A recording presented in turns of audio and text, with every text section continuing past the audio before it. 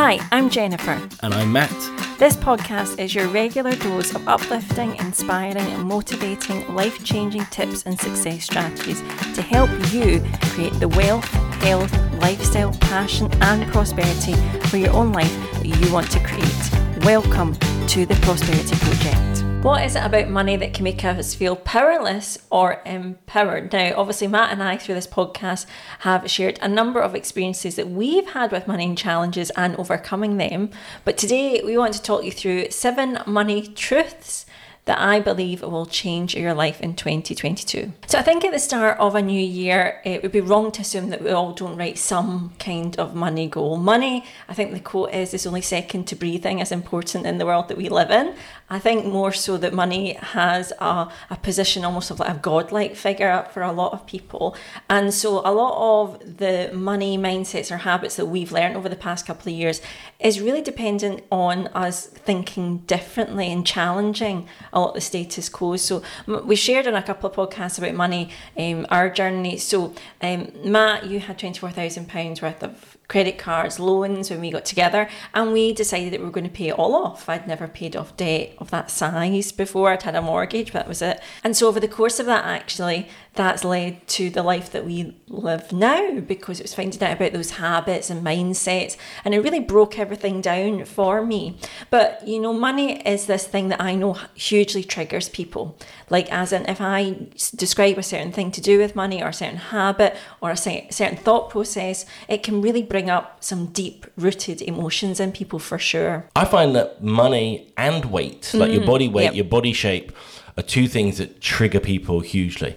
And the reason I think is because we feel like we're doing our best, or we feel like we're doing what we can. Right, yep. And because potentially we're not achieving the type of results we're looking for, and it's often hard work to make changes to the habits that we've learned over the course of our life, then it triggers an emotional response because we're prompted to think about where we're failing or where we find things difficult. And what I notice is, like, we're in January now, and it's one of the toughest times, I think, for a lot of people. So a lot of people have got paid early, just before Christmas. Yes, the dreaded December paycheck. So you've got, like, 15 months before you're paid again, which is the challenge. It can feel like, yeah. You've also spent money on Christmas, and therefore potentially you've got a little bit of credit card debt you need to tidy up. So you're waiting for the next payday to come, and maybe it'll take you a couple of months to clear that off. I think it's not been maybe as bad the last few years with different New Year's parties and work parties. Yep, you shouldn't have been out too much unless you're the Prime Minister. So because of all of that kind of stuff, that means that you're in a position where finances for a lot of people are a little bit tighter. Now, what we don't look at is the fact that Christmas turns up every year. We know it's going to turn up, and we could potentially forward plan.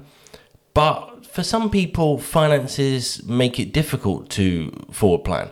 So maybe your books don't balance as well as you'd like them to. And obviously you can address that, but put that to the side. If you're spending a few months clearing up the Christmas just gone, and then you're working on maybe clearing up the holiday that you paid for in March, you're always playing catch up. So it's quite difficult, I think. It's very easy if you're doing okay financially, you've got your things in line, to be able to say, right, I'll plan for Christmas, I'll save up for Christmas.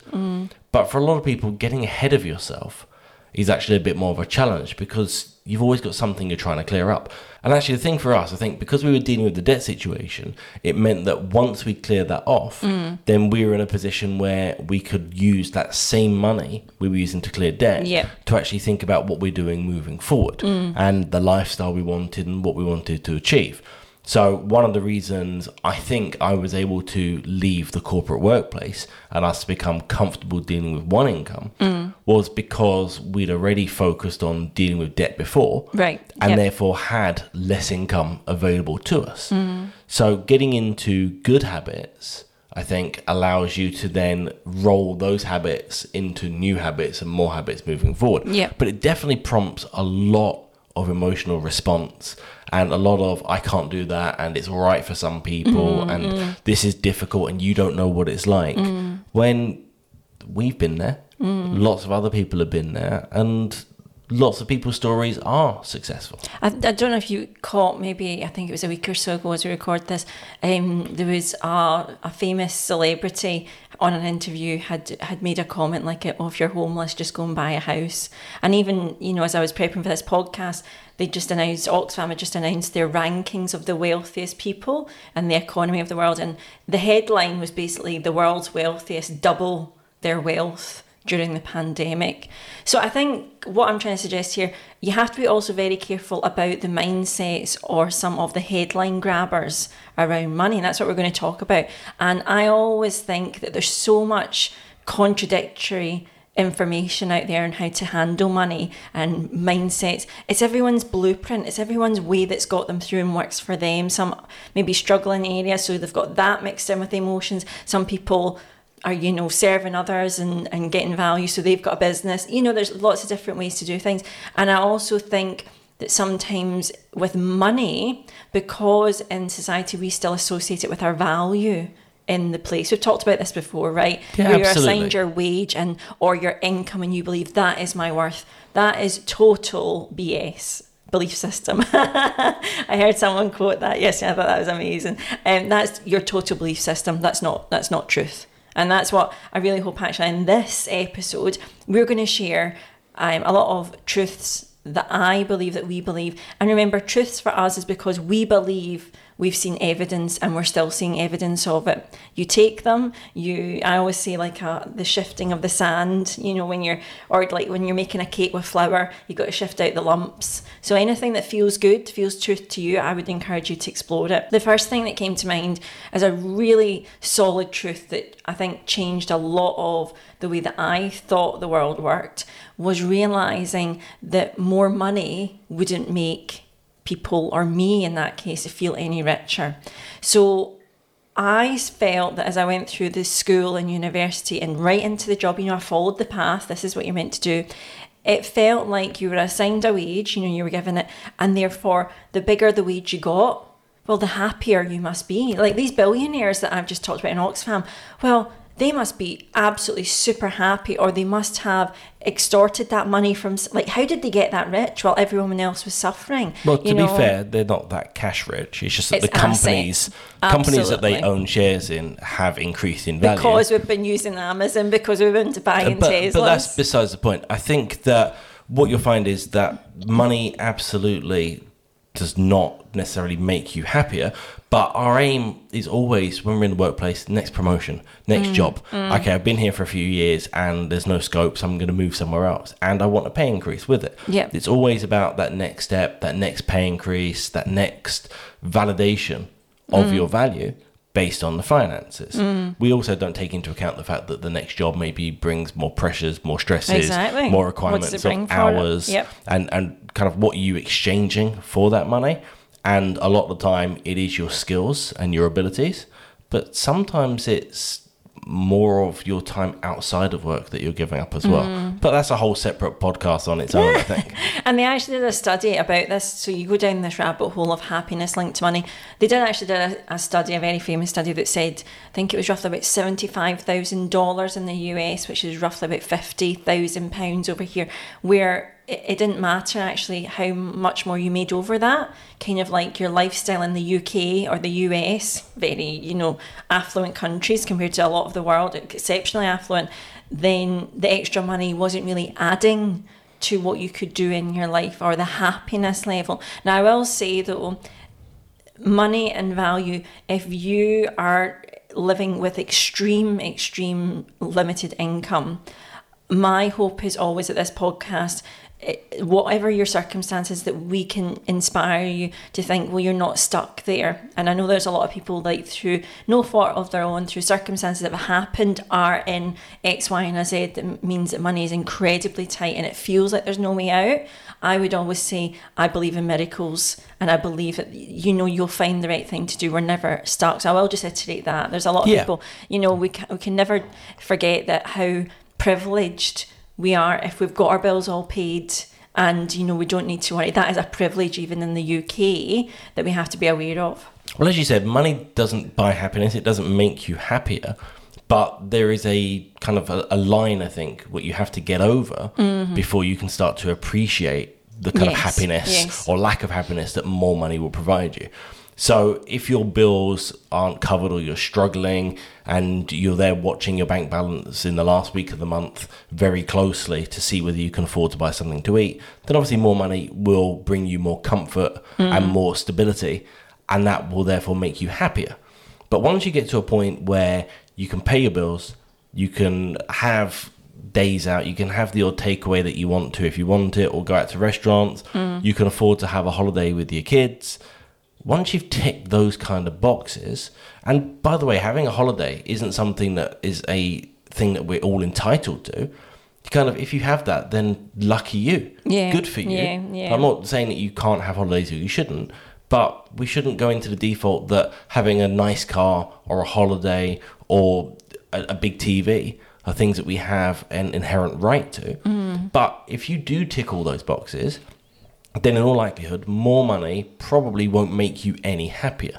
Because if you can afford to go on a holiday, if you can afford to have a car that you like on the driveway, if you've got your roof and your food and everything covered, and you're not really stressing about your bank balance towards the end of the month, then more money will just mean that you can have a slightly different car, a slightly different house. But that's not going to make you any happier, which is why I think the threshold and the numbers that you came out with actually make sense. Once you're ticking these boxes and you're comfortable, you're not just really eyeing up this bank at the end of the month and saying, can I afford to book my shop today? Can I afford to make that happen? Is this payment going to bounce? Once you're past that, then happiness doesn't really associate with money anymore. I feel like I want to share the story. So it's nearly coming up to 3 years since you left the corporate world, and this was after. So I had a mental breakdown. I've talked about it on the podcast and YouTube channel. I was in hospital for 3 weeks, and so Matt and I were both earning full-time incomes, right? The two boys, and we were in full-time, decent salaries and things like that. And we made a decision after that actually we weren't going to do life the same way. We were going to take this as an opportunity. Sometimes life goes a little shake. And so it was just a couple of weeks after that we decided one of us would leave work completely. And it ended up being that we felt that you were best suited actually to be with the boys through the school runs. I would keep doing my job, and that worked in our favour. We looked at what would work best, and financially it was better for you to work, not by a huge amount. So that's what I was just going to cover there. When we made that decision, it was purely on the happiness factor of our home, and it was tight. It was tight. Finances were a little bit of it because I was travelling an hour each way to work, so 100 miles a day. And that costs money, although it wasn't really ridiculous. Petrol prices were a little bit lower than they are now. But it was more so on the lifestyle piece. So I was getting up at 6 and basically showering out the door. And then was getting home later in the day. So we explored that. And also I was maybe at home 1, maybe 2 days a week. Whereas you were at home pretty much every day. And maybe you did 1 day or a half day in the office a week. So we looked at all of those kind of things. And it made sense for you to be the one working. So we just decided it was purely lifestyle based, and also not needing to worry about how childcare was and all the rest of it. And it was one of the best decisions we made. Obviously, we had a huge pay cut, relatively. But it was basically 50%. It was because we were comparable. So half our income disappeared. Now, we did lose a few expenses around the travel and stuff like that. So it probably ended up more like 30 or 40% decrease in income net result. But it was a pay cut. We had less money in the house, less scope to do things, less scope to be able to do those kind of add-on things like holidays and stuff like that. But it was the right decision for us. We decided to trade quality of life for cash, basically. Absolutely. And every month, things that kept coming up, we found income. Income would come in. You ended up getting a bonus for leaving work, for redundancy. There always seemed to be money coming in to fill the need. And every single month, Mama for our YouTube was certainly not making really anything that would make a huge difference. It wasn't comparable to your wage, but every single month when things needed paid, they were paid. And this leads me on to my second point. Money is hugely emotional. It's built on a relationship between two people, and I'll go over that. The other thing that I've realised, that actually money is the effect, not the root cause. So let me explain. So what we do, what we create to get that money, it could be a pile of stones, you know, or whatever. It's actually the value that we bring to the world, how we help other people. I've shared this a couple of times on the podcast, that it's all about, you know, a relationship. You can't do something, I can. So what can we use as a kind of measurement of guarantee that I could then go and with someone else get a different service? So that's where money came from. And it's been, you know, actually I think I said in a podcast recently how that in some island they actually use these big stones as money. And what they actually do is the families will display their stones and nobody steals them, even though they know that would be money. And it's used in rituals and ceremonies rather than actually, you know, buying stuff. But these stones are their monetary system. And I think we allow money to be the cause, or so we believe. So see, when I have more money, I will then feel a certain way. But actually, it's never part of the equation. Money's just the effect of what you do in the world. It's the same as when you're looking at your job and looking for the next pay increase and the next position upwards. You say to yourself, oh, when I get the next one, then that'll be great. But the moment you have the next thing, you're looking at the next thing after that. So when you have more money, all that happens is that you fill other gaps, or you expand what you already have, and then you're waiting for the next pay increase and the next pay increase. That's why, like, I always suggest to people, whenever you're doing things with your money, if you get a pay increase, the best thing to do is to say, right, what am I not doing that I want to do? Rather than how can I enhance something that I'm already having and paying for? Why pay an extra £100 a month for another car when you're happy with your current car, when that £100 a month you could spend on maybe some kind of hobbies, or maybe even if you get a decent enough pay rise, maybe you can drop down to 4 days a week, so you have more time, longer weekends, to be able to do some of these trips and activities with your family or by yourself. This is an area that I think with money that we really get driven on its value, and then also demonstrating our value based on what goods we have based on that money. I mean, that's how the whole kind of marketplace of nice cars and designer clothes and everything works. And there's nothing wrong with that. You like a designer thing. I like a designer thing. But I like beautiful things. I like to look at all beautiful things. But what you end up with is we almost end up trying to justify our existence by saying, look at what I have. This is my value here. And also remember that this value that we're demonstrating actually isn't true. Because the person that's driving a £70,000 car may not, and probably doesn't, have £70,000 sitting in their bank account. Never know.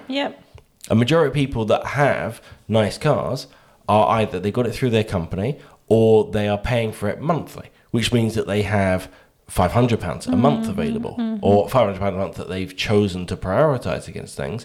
Doesn't mean that they have 50, 60, 70,000 pounds for a car. The person that's got the latest phone, a majority of people didn't pay £1,000 for that phone. This before, a majority of the people are paying 40, 50, 60 pounds a month.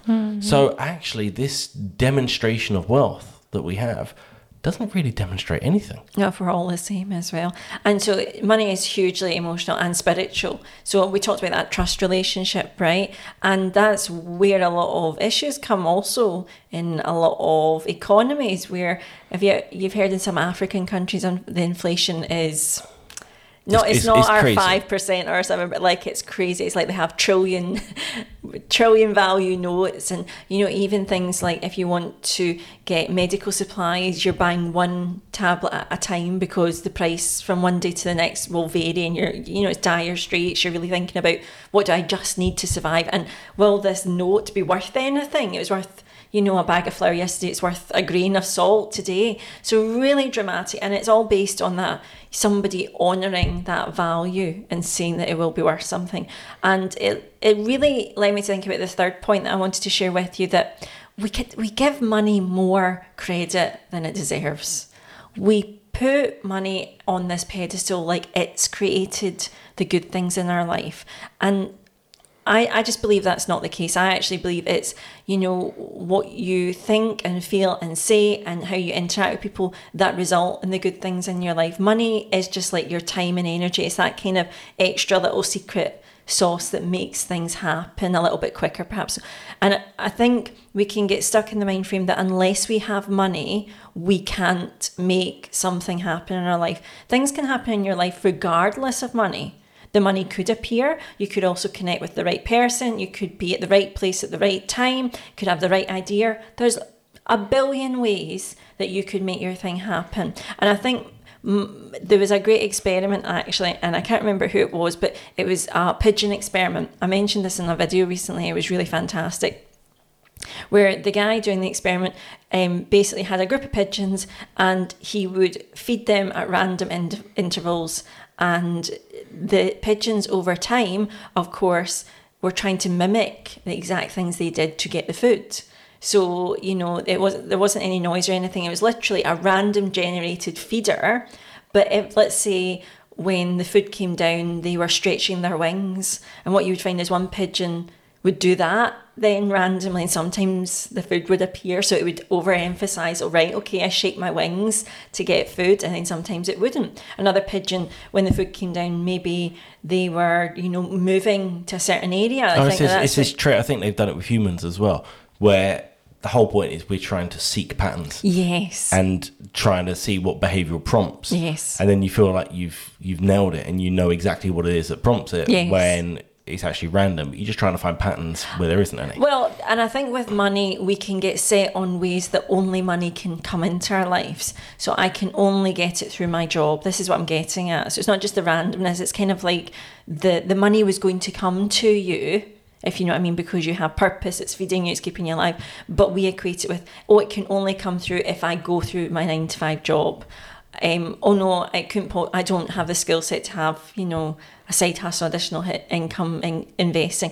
We forget that money's created. It's that trust relationship. And so that was one of the key things that when I actually realized I wasn't stuck inside this box of only money through my day job, I was like, wow, I can literally think of all the ways I could help people or serve, or not even expect to do something. Money can come through the letterbox. Even if it's meant to come to us, it'll find a way. And I sometimes think that is a real deal breaker for people. We assume that we know exactly how money or any resource will come to us, when in fact there's 1,000,001 ways that we can create. Well, as you said, we give money more credit than it deserves because we're looking at what money can do. Mm-hmm. And I think that if we look at money and what it's done for us recently and what it's done for us in the past, actually the money itself doesn't make a difference. Mm-hmm. So think about the car that you have now. Maybe it's a car that you really love and it's a little bit more expensive. I love my car. I love your car. It's a Fiat 500. It's a nice little car. It's brilliant. The kids go in the back. Off I go. But the fact is that you enjoy driving that car. Mm. If I went out and replaced that car with a nice big Land Rover, I don't think it would feel the same. Right. And this interesting thing, right? Well, you think about your holidays that you've had, right? And then you think about maybe trips that you had when you were younger. Yep. And actually what you'll find is that how much you spent on your car, how much you spent on your holiday, you can probably remember times when you were driving something a lot worse and had the greatest trip of your life with whoever it was in the car at the time. Maybe you were on a little road trip to a festival at some point in this little beaten down car, but it was the greatest time. Yep. And maybe the holiday that you last had, maybe it was a big 5-star thing to the Caribbean or somewhere, whereas you remember this trip you went to a little holiday park in the UK with your family. Yep. And it was the best time. So the fact is that we give money and the things it can do credit, but actually it's more important about your mindset and your focus and how you want to be in a circumstance and how you want to appreciate something and see it, rather than its value, its monetary cost, and ultimately what it looks like to the outside world. Yeah. Because I bet you most people in their most recent car, which is probably the most expensive car, have probably had less great times in that car than they did 3 or 4 cars ago. And actually that brings me on to my next truth that actually I think is one of the most valuable lessons as well that I've learned around money.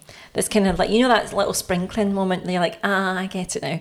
And one of the first things I will do if anyone asks for money help or money advice on a practical level is I will ask them, have they got a purpose for their money? Like, show me within your spending, within your budget, what are we working towards here? You know, what are we building, what are we investing in? Literally, what are you using your money to invest in your future?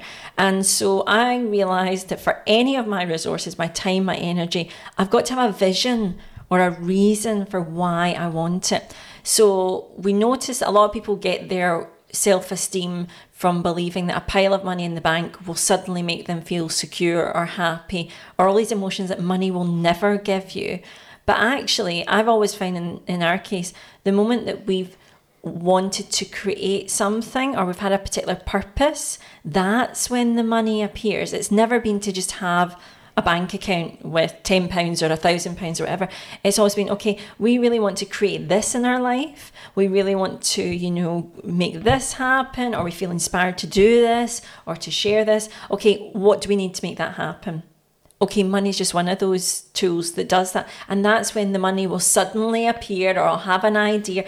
And I think that's a key thing. A lot of people, as you say, equate needing money to make an experience happen. But the moment you give purpose for why you want money or anything else, that's actually when almost you break down the blockage from actually getting it. Because let's be honest, if, you know, I think of it in a relationship like us with our kids, if, you know, Sam or Nathan came to us and said, well, I want the latest video game, I'm just going to look at it, it's going to make me feel happy and special. Well, aren't you going to play with it? Aren't you going to enjoy it? Nope, none of my pals have got it. I just want to put it on a display and, you know, put it on my wall. And you're like, I'm not buying that. That's not rubbish. How things work. And actually, when you're talking about purpose, so I think that if you say you want money for the sake of money, then the chances are it's not going to turn up. But if you have a purpose for it, then it's more likely to turn up. So if you think about, let's say you've got a party or event to go to. Yeah. And you want to get a new outfit for that particular party. You will find a way to get that outfit. So whether it's because you fund it or because you find someone that's got an outfit that you can use and borrow and it looks great for it, but one way or another, you'll get that outfit. So because there's a purpose and a requirement and you have a vision for what you need and why you need it, then you will go to that party with an outfit that looks good on you. It doesn't make a difference where it come from or how you got it. It will just happen because your brain is focused on solving the problem. Whereas money for the sake of money, it's so woolly. There's no purpose to it. There's no drive. Your brain isn't kicked into gear to say, how do I make this happen? Because it's just money. There is no purpose behind it. So then the world, the universe, your brain, everything that is part of this machine to make things happen, just have no prompt to get started. So you're not going to really make things happen without having a purpose and a drive behind it, because then you start to get the wheels in motion and begin that machine of producing results, basically. Yeah, exactly. Leads me on to my 6th money truth, actually. Now, one of the reasons that I do what I do, I talk about money. You know, if you tune into the Mama Furfur channel on YouTube, I've been there for nearly 4 years. I talk about money, practical money and investing and entrepreneurship. And then it's been a joy to also include this on the Mama Furfur recently as well. My other passion, talking about well-being and prosperity. But one of the reasons that I've stuck around on YouTube, if you like, and that keeps, you know, those days when you're not motivated and you feel like, oh, right, okay, I need inspiration, is because a lot of financial advice out there, advice and strategies, I will say, strategies, I believe is more damaging than does good. So let me explain. There's quite a lot of financial gurus, shall we say, out there. You know, I know that they've got a good purpose and they believe their strategy is the absolute only one that will help people. And I think that passion is fantastic if you're the person creating something. But like, for example, I created a kind of principle-based strategy. It's called the Money Stacks method. It's what we use personally, what we use. It's what I teach, and it's more on holistic values and goals. It's not about, okay, you must pay off debt. You know, there's very particular structure sometimes with plans that they say, you've got to do this, you've got to zero budget, you've got to pay off your debt, £100, right? It's really regimented. It's a step-by-step process. It's like a religion, as in these are the strict rules. If you do not follow them, you're out. I kind of see it as money in the true nature of it is more about what are the habits and the mindsets we're creating. And why I say a lot of financial structures, I believe, do more damage than good, is I believe they're very similar to weight loss plans, okay? There's only one equation that will work in weight loss and if you want to grow more money or have more money. Do you know what that equation is? It's your balance between in and out. Exactly, right? Okay, this is not rocket science. There's one equation. If you want to lose weight, Matt has certificates in personal training. You know this equation. Your calories in have to be balanced with your calories out if you want to maintain your weight. Yep. You want to lose weight, I'm afraid you have to exert more. Your calories out have to be more than what you're putting in because you've got to create that deficit of eating. Yep. And then the flip around. It's the same with money. Okay, if you spend everything you make, there's going to be no overflow. There's nothing left over. If you save, so what comes in, you've got actually some left over. You're not sending it all out. Over time, it's a miracle, you're going to get richer. So anyone built on those fundamental principles can say this will make you wealthy, this will make you richer, okay? But like some of the weight loss systems, we can think of Weight Watchers. This isn't sponsored by any of these. Weight Watchers, Slimming World, they're all trying to get you to achieve that very same thing in different mindsets though.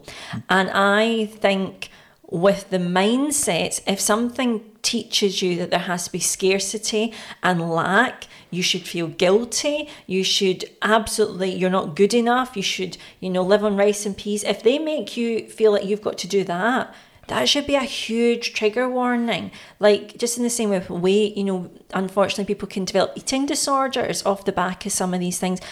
I believe there's like money disorders that some of these mindsets can really create that you've then got to go and heal and undo. Well, remember, we're all looking for the answer.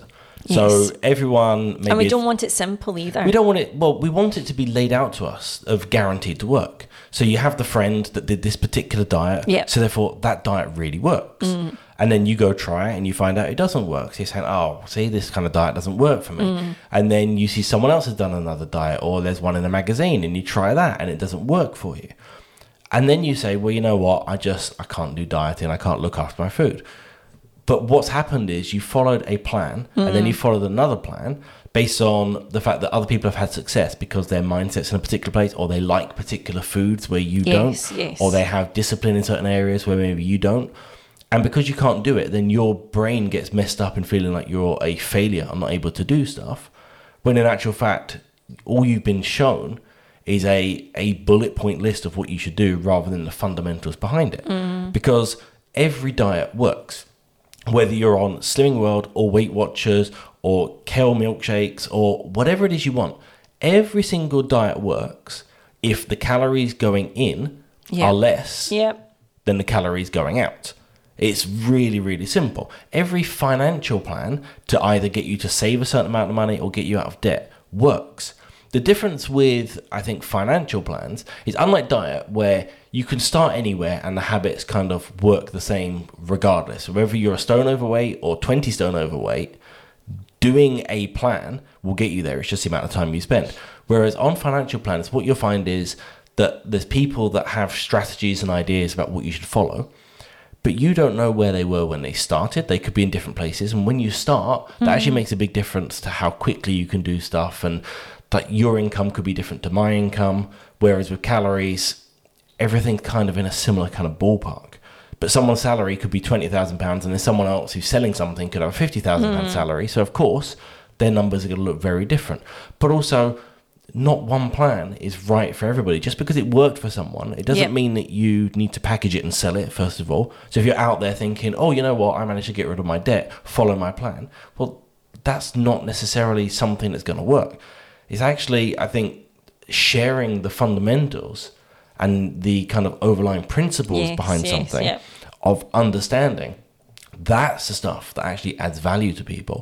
Knowing how a diet works, knowing to say to yourself, you know what, the best thing I can do is download something like MyFitnessPal and actually scan the barcodes of everything I eat, weigh things so I know what things are for a period of time, and actually know what's going into my system to pretty much the gram and the calorie, and then know what my output is so I can balance it. The same with your finances as well. You look at exactly what's coming in, you work out what's going out, and then once you know those numbers, then you can work out what to exclude. So with a diet, you say, you know, I'm going to get rid of that packet of crisp, I'm going to get rid of that chocolate bar.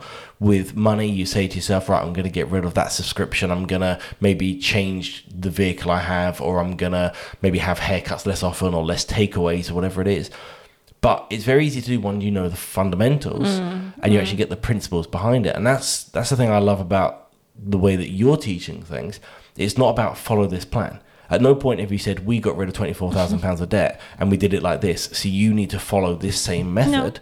Instead, it's really teaching those ideas about the balance of things and the thought process and the mindset and having purpose, which then drives you to have better behaviors. Because, as you mentioned, I think that you can cause quite a lot of damage by saying this is the only way, because then you try it, you maybe find it doesn't work for you, you fail, and then you just think that you're not very good at it or that you can't change the situation, at which point then you feel stuck. And that's not a great mindset for anybody in any circumstance. Immediately while you were talking, another point I wanted to say was it's the quality of the strategy as well. So I'm very much with my own eating style. So I'm pretty much 90% vegan. I've probably been for 2 or 3 months consistently.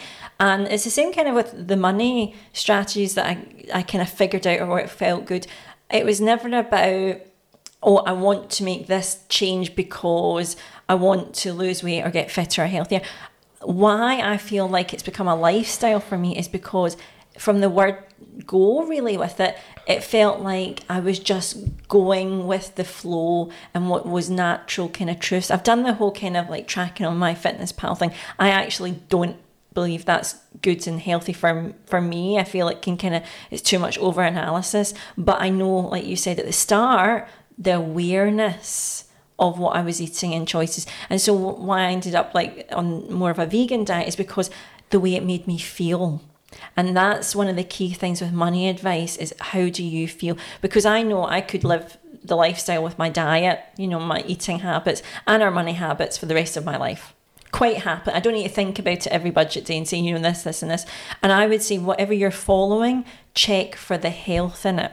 So yes, you could go to McDonald's once a day, eat one meal and drop maybe 2 stone, 3 stone over the course of 6 months or whatever, if you were in deficit. But with the quality of that diet, end up with your body actually being better, healthier, stronger as a result. I don't know. I think you'd be missing a lot of nutrients. And it's the same with money diets or money regimes. I feel like, what is it adding in terms of your strength, your mindset, how rich, I love that came to me. How rich, how quality dense is what you're following with your money is really key. And that leads me beautifully on to the 7th money truth. And I've touched upon Matt as well about, you know, tracking of where you are.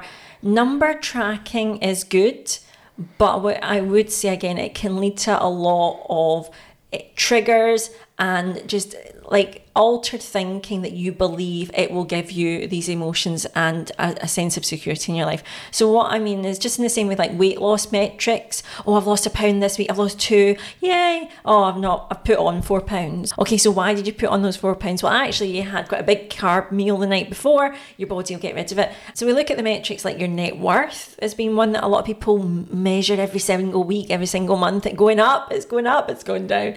You can also see your debt-free date, the amount of debt you have, the income you have even. We look at all these metrics again and we assign them that we believe they'll give us more security or value or proving our value in the world. Now, what is that information actually telling you? It's not the number, but what's it telling you? Well, is it actually telling you that you are improving your habits? Good. Well, maybe I don't need to track my net worth now. Maybe instead of every month this thing showing that I've gone from, you know, £10 to £12, maybe I need to focus on actually ways that I can bring money in or giving, you know, open up that habit and that mindset change or investing. And I think a lot of also money plans focus on these external metrics. And just like weight loss, just like a diet, I think that can lead to a lot of compulsive behavior that again doesn't serve you in any way. What are the actions that it's driving you to do? Metrics can be useful, I think, if they're driving decisions and behaviors off the back of it. So in weight loss, if you're focused on trying to lose a couple of pounds a week or a pound a week, then obviously your water consumption, and if you're a woman, time of the month, and also what types of meals you've eaten and things like that will determine some of what your weight is on the scales. So it's not necessarily going to be a linear process, but you can still have these kind of targets and you can track things. And the same with money. If you're trying to get rid of your debt, then knowing where you're up to is a good thing. But what you'll find is, unless that information is giving you something where then you can action off the back of it, then it's pointless information. So I remember when I was working in corporate and we did this report and that report and this information, and a lot of the time it felt like we were producing numbers just for the sake of it. Like, is anybody actually going to look at this? Does anybody care? Because information, stats, knowledge is pointless if it's not going to drive action. So knowing your net worth, that to me is just basically putting the little badge on yourself saying, I'm worth this today. Who cares? If your net worth goes down or up, or if it's £10 or £10,000, who cares? Like, what behavior is it driving in you if it's not quite where you want it to be at a particular point in time? And I would argue that for something like net worth, it's not really going to do anything. It's not really going to drive you to do anything or change anything. Whereas seeing how you're tracking against your debt potentially might change your behaviors. It might say, oh, you know, I'm getting closer to clearing off the debt. So I'm actually going to be super focused because of, rather than it taking another 6 months, I could get it down to 4 months. But can you see how it's driving an action? Yes, the information and the useful, knowledge. It's productive, And also, if you play around with numbers, you can see how quickly you can achieve something. And the same as diet. You can say, oh, well, wait a minute, I lost 3 pounds this week for whatever reason, and I'm going to analyse how I lost it and why I lost it, and then see whether that's sustainable. And again, it's driving action, it's driving thought around it, which makes numbers useful. I think numbers for the sake of just looking at something is quite pointless. I mean, it's nice to know certain things, but I don't think it should be something that we're driven to really focus on and keep an eye on. I actually think the key is only focus on those numbers where you feel like you can influence them, which drive new decisions that you're making moving forward. So if you're looking to move house, then absolutely it's time to look at the numbers, look at how your income and outgoings are working, and work out what you want to afford or what you can afford and what you're going to do next. Is it possible to make it work? But beyond that, then you probably don't need to analyze all that stuff again if you've got a fairly static budget. So it's just important to make sure that you're not bogging yourself down with stuff and trying to almost get emotional uplift from things that actually don't matter. Because the same way you can get emotional uplift from something, if it's not quite tracking how you like it, then it can also put you down emotionally. That how many people weigh themselves fairly often and their mood for the day is driven by what the scales have done. Yes, exactly. Like if you're in that kind of position with your money, weight, or anything else in life, then probably you need to take away that measurement. Because if it's driving how you feel that heavily and it's not driving what you do to manage that situation, then it's an unhealthy metric, I think, to be following. Absolutely. And I think that's key. Like, in terms of a lot of metrics, I don't really track a lot of our metrics. Like, once in a little while I might look at our net worth or so. Like, I think initially, as I say, it's helpful kind of giving you that little push, but I very quickly realised that a lot of the metrics didn't mean, or they didn't change how I felt anyway. So it's great knowing, you know, well, I'm worth this amount. Okay. It didn't change any way I felt about the journey. For me, it was more about, how am I consistently showing up with my money? Am I a giver? Am I, you know, making sure that if I see someone and I feel the prompt that actually I'm meant to give some money to that I'm honouring it? What about investing? I'm investing in, you know, the quality of food we eat, what we do. So it's the micro habits for me rather than some random, you know, badge or something. But, you know, it's like anything. As we come to the end of this podcast as well, these are 7 of the higher truths, if you like, one of the most important truths that I found on our journey. I know you have too, Matt. And so at the end of this podcast now, I'm going to set you a challenge, as I always do. If there's been any of these 7 that have really spoken to you and actually made you think, that feels more aligned to what actually feels good about money. I'm going to ask you to leave us a comment and tell us which one meant the most to you, or really kind of that's hit something within you. And also, you know, think about what would you like to believe in that area? What are you going to choose to action in your life? It's always my hope that if we share what we believe and are seeing evidence of in our life, I like to rock the boat. You do. You definitely like to rock the boat. I just like to, when somebody tells me that there's only one methodology, I go, is there really? That doesn't feel like that's quite the truth there. So I love to celebrate where if you've got some truth about money that's working for you, or one of these 7 that you know is working, especially in your life, just like our life, I'd love to know in the comments on the Mama for YouTube channel if you're watching there. So that being said, as always, this has been a delight. Thank you so much for watching or listening, wherever you are. If you've enjoyed today's episode, why not, if you're on the YouTube channel, give it a thumbs up. You can also hit subscribe. If you're listening, especially, we've got a back catalogue of how many? I always ask this at the end. I think we've got 85 other ones. 85. That is 2, 3, 4 full days of listening. That's a lot of listening. So if you are watching on the Mama Furfur channel, yep, then if you fancy listening to something when you're doing the housework, or on your commute, going over your money on a spreadsheet, then just plug us in, have a listen. We're across all the platforms that do podcast things, so you'll find us wherever you feel like. Exactly. And actually, I'd love if you'd maybe send this episode to someone. If they're just really struggling with money, this could, just one line of this podcast would maybe just speak to them in some way that we could never imagine. So thank you so much for watching and listening today. We'll speak to you very soon.